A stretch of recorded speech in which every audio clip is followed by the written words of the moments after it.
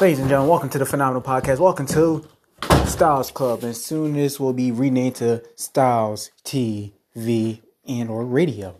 As I am working on that. Just let me come up with something but for right now, Styles Club. Because you're all part of the Styles Club. And we are going to talk about this. This is season 1, episode 3. By default over everything. But if you notice, there's different series going on in this one podcast, and this series on T.Y. Styles, My Life, My Rules. So in this series, this is season 1, episode 2, A Life in a Different Direction. And I'm going to pick back up from where I left off in the last one. The last one, we was talking about none other than, my life. And it ended with where things all changed. My life went to a different direction. Homelessness. That's where my story started to finally get heard, when I went homeless back in 2018. For the first time, people actually started believing things I was going through. Nobody believed the monstrous battles I didn't suffer in my entire life, and the pain and sorrow I felt, and everybody I knew just died, and how I felt alone and abandoned in this world. No. But 2018, when I was homeless in this city of Philadelphia, people started to realize I was actually fighting for my life. I wasn't lying. Because they seen me out there rather be homeless than to deal with the greater evils I had to deal with. And rather starve to death than deal with the greater evils I had. And now I know me talking about it now, it makes it seem like, if I dealt with those greater evils, I would have ate. I probably wouldn't have eaten either way. There were times I would have eaten maybe once a week. I was eating more homeless, actually. And the only downside of me being homeless is I wasn't smelling good at all. But I had more friends, kind of. A couple of those people who I still talk to this day, even though I'm not homeless anymore. It's been a couple of years. You would think I wouldn't. But I still talk to them pretty much every time I see them, which is pretty often. I get old-fashioned water. Crack the neck a little. But during this time, I found the true meaning of, I'm not alone. I found that true meaning. I would say I've met the true meaning of friendship, but then again, do we ever? You don't really meet the true meaning of that until you're about to die. But as I done already said many, many times, I didn't die not once but twice, and then on other times, I've nearly died 1,000,000,000,000 times over. So if that is the truth, then you should already know the meaning of friends and friendship. Thing is, I died twice. I nearly died the other time, but the thing is, I never learned it because those are my time to die. It was premature. So obviously, I didn't know. And when that curtain calling on the movie that is T.Y. Styles finally comes around, by then I will know what it means. And it's funny how I say it. How that is funny with friends. Because you see, I was watching Naruto Shippuden today. And they basically said the same question. One of the senseis, teachers, whatever you want to call him, said the same thing to one of his former students. But it wasn't about friendship, it was about a king. Because the guy said, then what makes the king so important, and why is the king so important, and who makes the king so important, and the most important piece is the king. But he said, wrong, it's not. And so the kid asked, what is, and the sensei said, you'll know when it's time. The backstory on that is, the sensei was actually the son of the legendary third Hokage, or the legendary president or king, or whatever you want to say, the one who was on the top. He was the son of him. So he was basically like a prince in a sense. But even he didn't understand it. And it doesn't kind of work like you're a king, so your son takes over. Nah, in Naruto, there's some just like that, but then there's others that's not. Like, in Naruto, with the main village that you're in, the Hidden Leaf, you have a Hokage. the president, whatever you want to call him. That's the leader. Their family is technically the first family, but they don't get treated like that. They're just treated like normal civilians. Only the leader is treated like that. The son, the grandson, all of them, they can just get tossed aside with everybody else. I mean, they get some kind of respect because of who their relative is, but that's about it. And that's crazy. But in the other villages, you got the Kazekage, who only somebody of that bloodline can be the leader. And they don't know what it's like to be a king either. And it kind of ties into things where people really don't seem to know what the true meaning is. Until death is really calling your name. That's when you realize the true meaning of friendship, love, hate, anger, rage, joy, happiness, friendship, enemies, family. You realize the true meaning of life as life is slipping away from you. In my case, for the final time. You know, so as long as we're living on this earth, we don't know nothing. We portray ourselves to be smart. We're the smartest creatures on the planet. But how smart are we when we're still trying to figure out things? And on top of that, our research can only take us but so far. And we always go to war with each other. Not even over like things that we should go to war with, which we couldn't really settle in a different way. We go to war with some of the stupidest things. And if you watch what happens on the news, if you see what happens in game shows that get to the extreme, if you play video games, if you watch anime, if you watch anything, you'll see when the smallest thing happens, it leads to a big gigantic war. And the one thing that always happens in all of them is there's always a bunch of casualties. And we can learn from that. We can learn that there's always a war and there's casualties. And you wondering how I'm going to tie this to my life. Well, here's how I'm going to tie this all to my life. You see, in my life, I was born into a war between my mom and my dad. Those who was bickering back and forth, hated each other, but somehow they couldn't stop nailing each other. And I was the end result. Well, one of many. But we ain't going to speak on that. And I was the end result, though. The first one born, not aborted. The rest was aborted. That came before me. Yeah, my mom was pregnant twice before me. Both times she was pregnant before me was with twins. Those 4 didn't make it. Then all of a sudden she popped out 3 more. 2 of them are gone and I'm still here. The oldest is still alive, amigo. But yeah. I was born into a war and you know something, I was about to be a casualty. In fact, I'm a 2-time casualty. I was strangled. Going for 38 some minutes. Came back. Barely. Was told I was going to be a paraplegic or whatever, however you pronounce it. Dropped on my head. Going for another 6-7 hours. Supposed to guarantee a paraplegic. Or however you pronounce it. Came back. And this whole time I've been recording, I've been walking around. I've been moving my neck, even though my neck is hurting like hell. I've been moving because I'm not paralyzed. Because I survived death. Not once, not twice. I survived it many, many times over. I have battle scars on me that is unbelievable. And I'm a casualty. Why am I a casualty? Okay, let's take it back. 2012. April 14th. I'm a casualty that day. Because in the middle of my mom and dad fighting, who I had no clue was fighting. I wasn't even supposed to be in the area. I'm just walking through to go see my cousin, who lives, ironically, on the same block as my mom. So I know I'm an idiot for that one. You can yell at me later. I run into those who fighting, who don't even live with each other at this point. My mom lives with my grandma and my grandpa. And then again, when does she not live there? But that's beside the point. They was fighting for some dumb reason again. She swung on him. I intercepted it only because I was walking through. Trust me, I would have let them keep fighting. And she hit me. I feel like that hit on me was on purpose because I was on the complete opposite side of them. They was like towards the right, near buildings. I was already at the concrete, about to hit the street, and I got hit. And during this time, I had anger issues, so, you know, my rage took over. And next thing you know, me and my mom rumbling, and my dad sitting there laughing like, haha, dumbasses. So I'm like, you're next too. Don't think you ain't getting away. You could catch his work.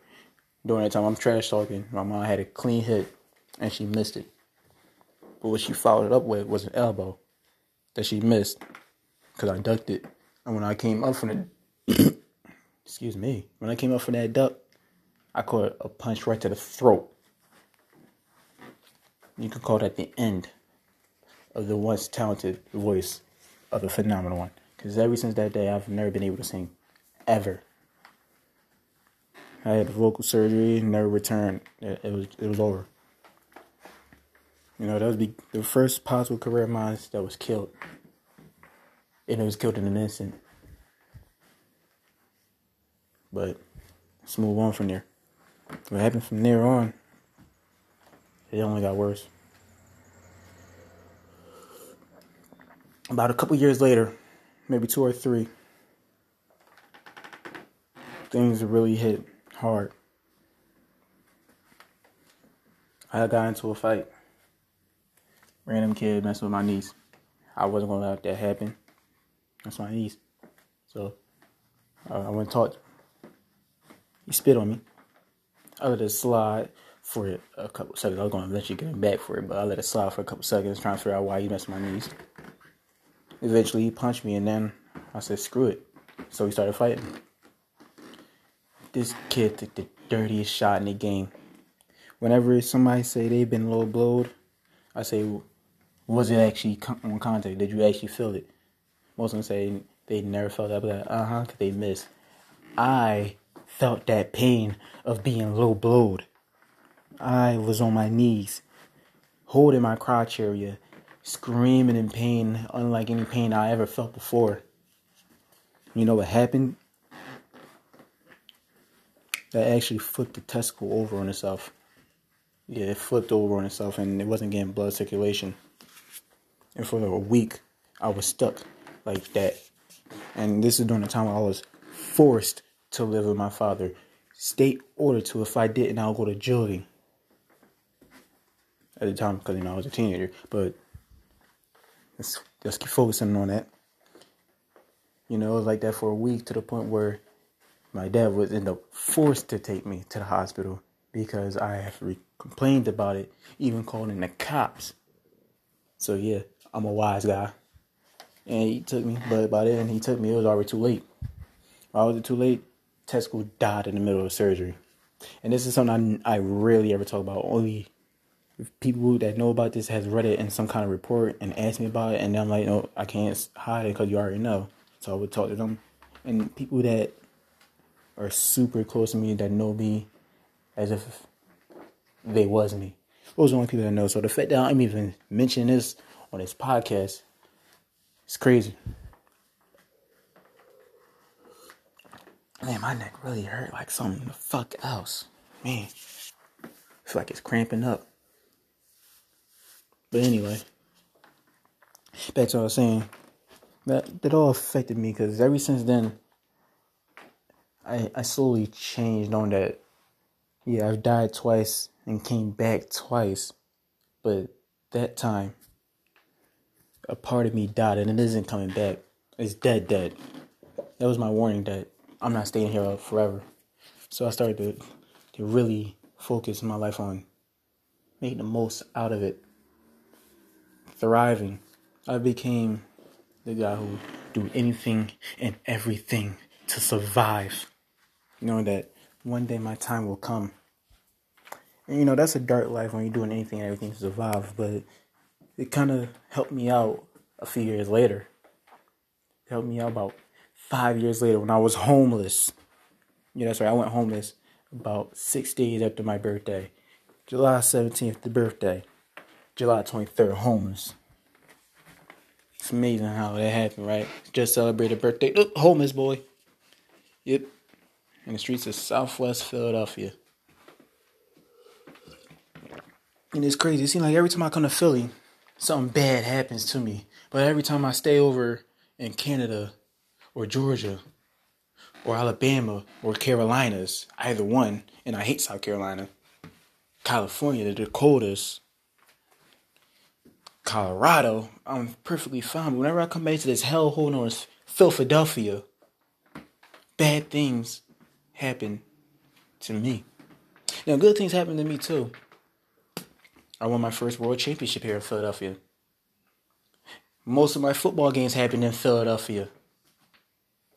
I won 8 state titles in Philadelphia through Pennsylvania. Oh wait, I'm alive. I didn't win my first world title in Philadelphia. I won it in North Carolina. I won my first one by winning it in a one-on-one match in Philly. My first world title came in North Carolina in a fatal 4-way.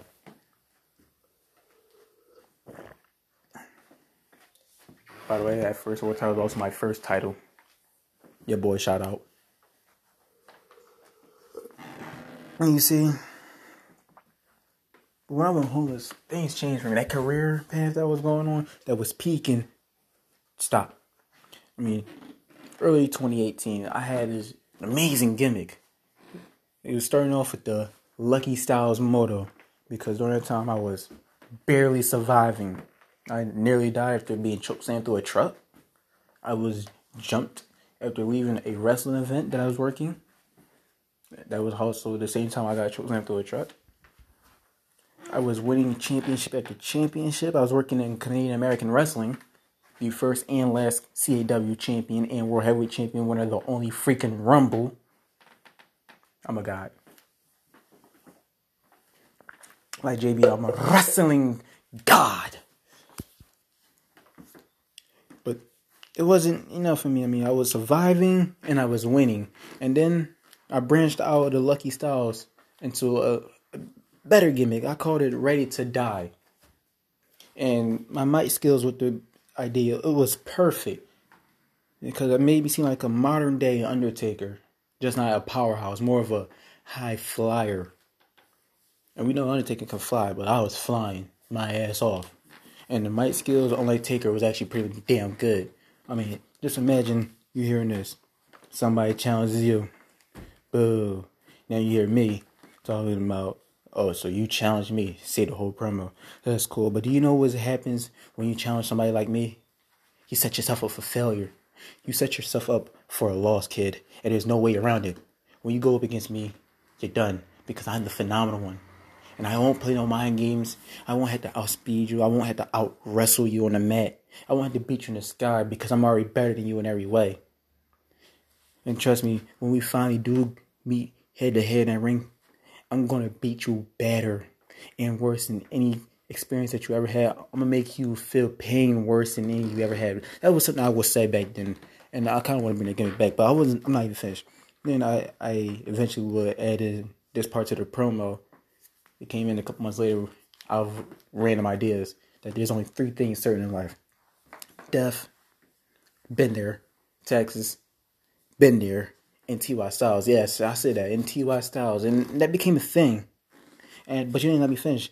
Once I say in T.Y. Styles, there was also a thing called, are you ready to die?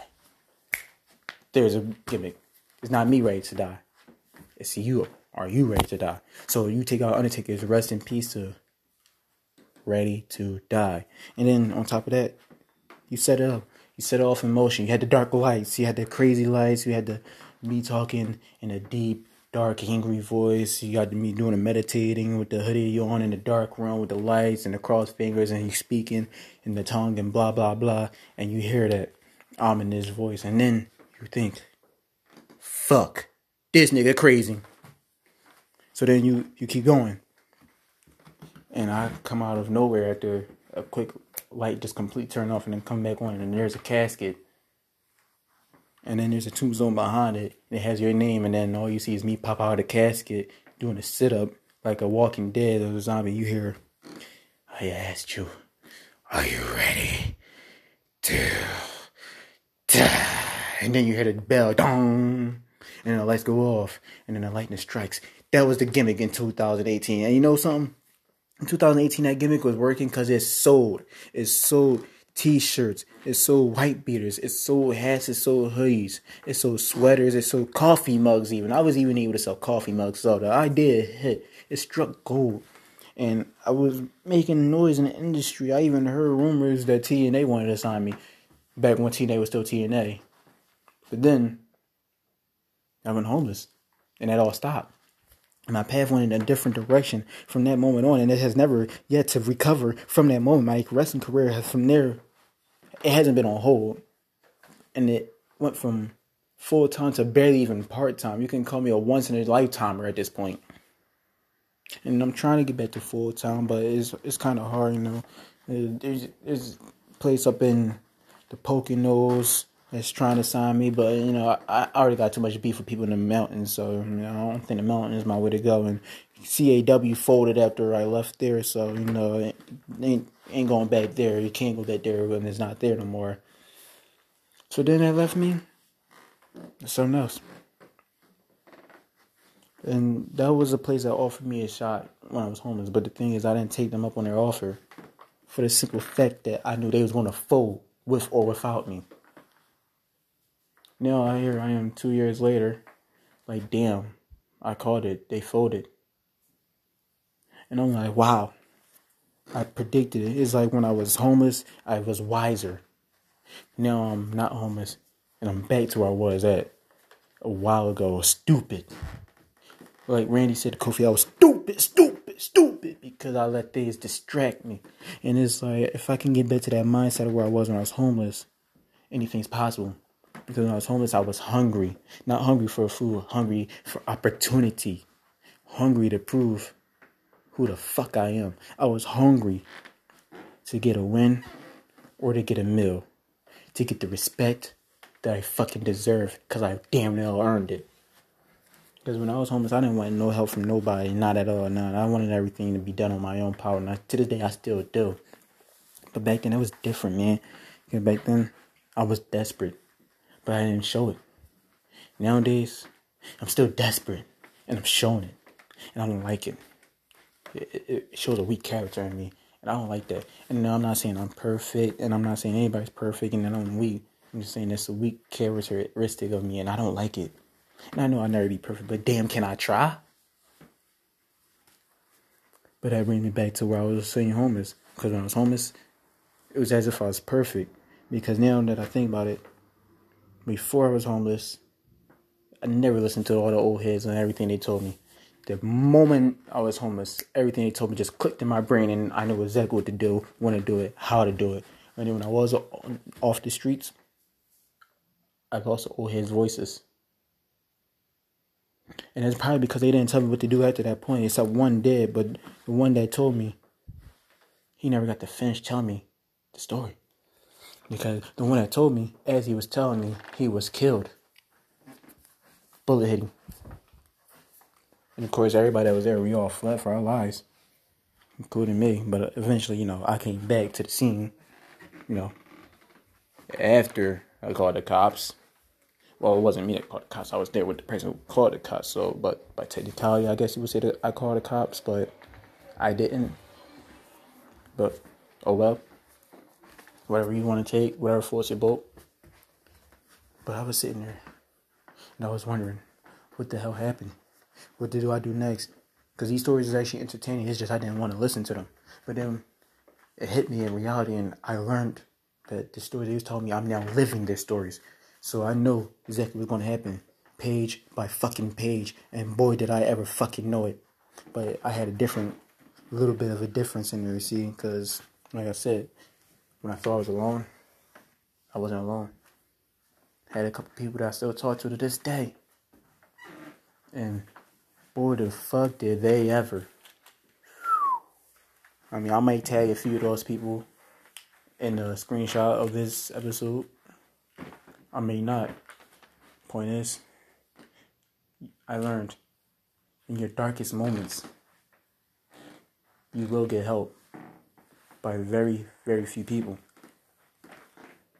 And it helped me. It showed me that I wasn't alone in this world. It actually put me on track for greatness. Because thanks to that, thanks to those people, my life went on a different direction.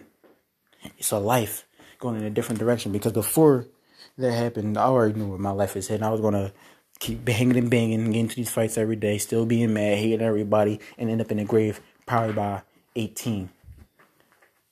if even making that high. People projected me to be dead by 5. Then they said 7. Then they said 9. Then they said 13. Then they said 15. I surpassed those ages.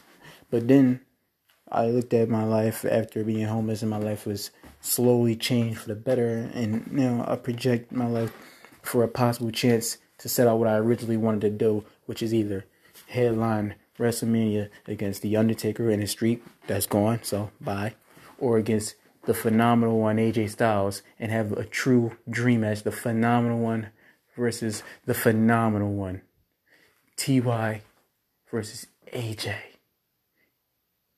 And I can see that being a WrestleMania worthy match. I mean, AJ, if you ever hear this podcast, I'm up for the challenge if you are. I mean, you can go ahead, you can bring your moniker as the phenomenal one down, you can put it on the line, I'll come out, bring my streak and moniker as the phenomenal one out, and at WrestleMania, we can do battle and prove to the world just how phenomenal we are and who's the better man that night and every night, who's the true phenomenal one, and an instant 5-star classic. It will be better than Shawn Michaels Undertaker both times. It will be the true greatest match ever. But that's if you got the balls enough to do it, man. If you ever want to, I'm here. And I ain't hiding. But back to me. My life went in a different direction. Within that time, I had a clearer mind with a desperate life. And why? Because I've learned to need people. And that's a bad thing. But people need people. Only demons need something. And you see, that's how I live my entire life. I live my life as a demon. And demons need death. People need people. And those people who change from a demon to a person, they're not human. They're angels. So I went from a demon to an angel. And my life changed into a different direction.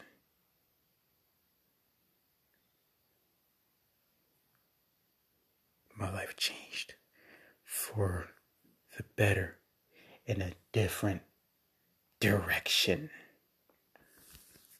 You can call this TY P1 Styles.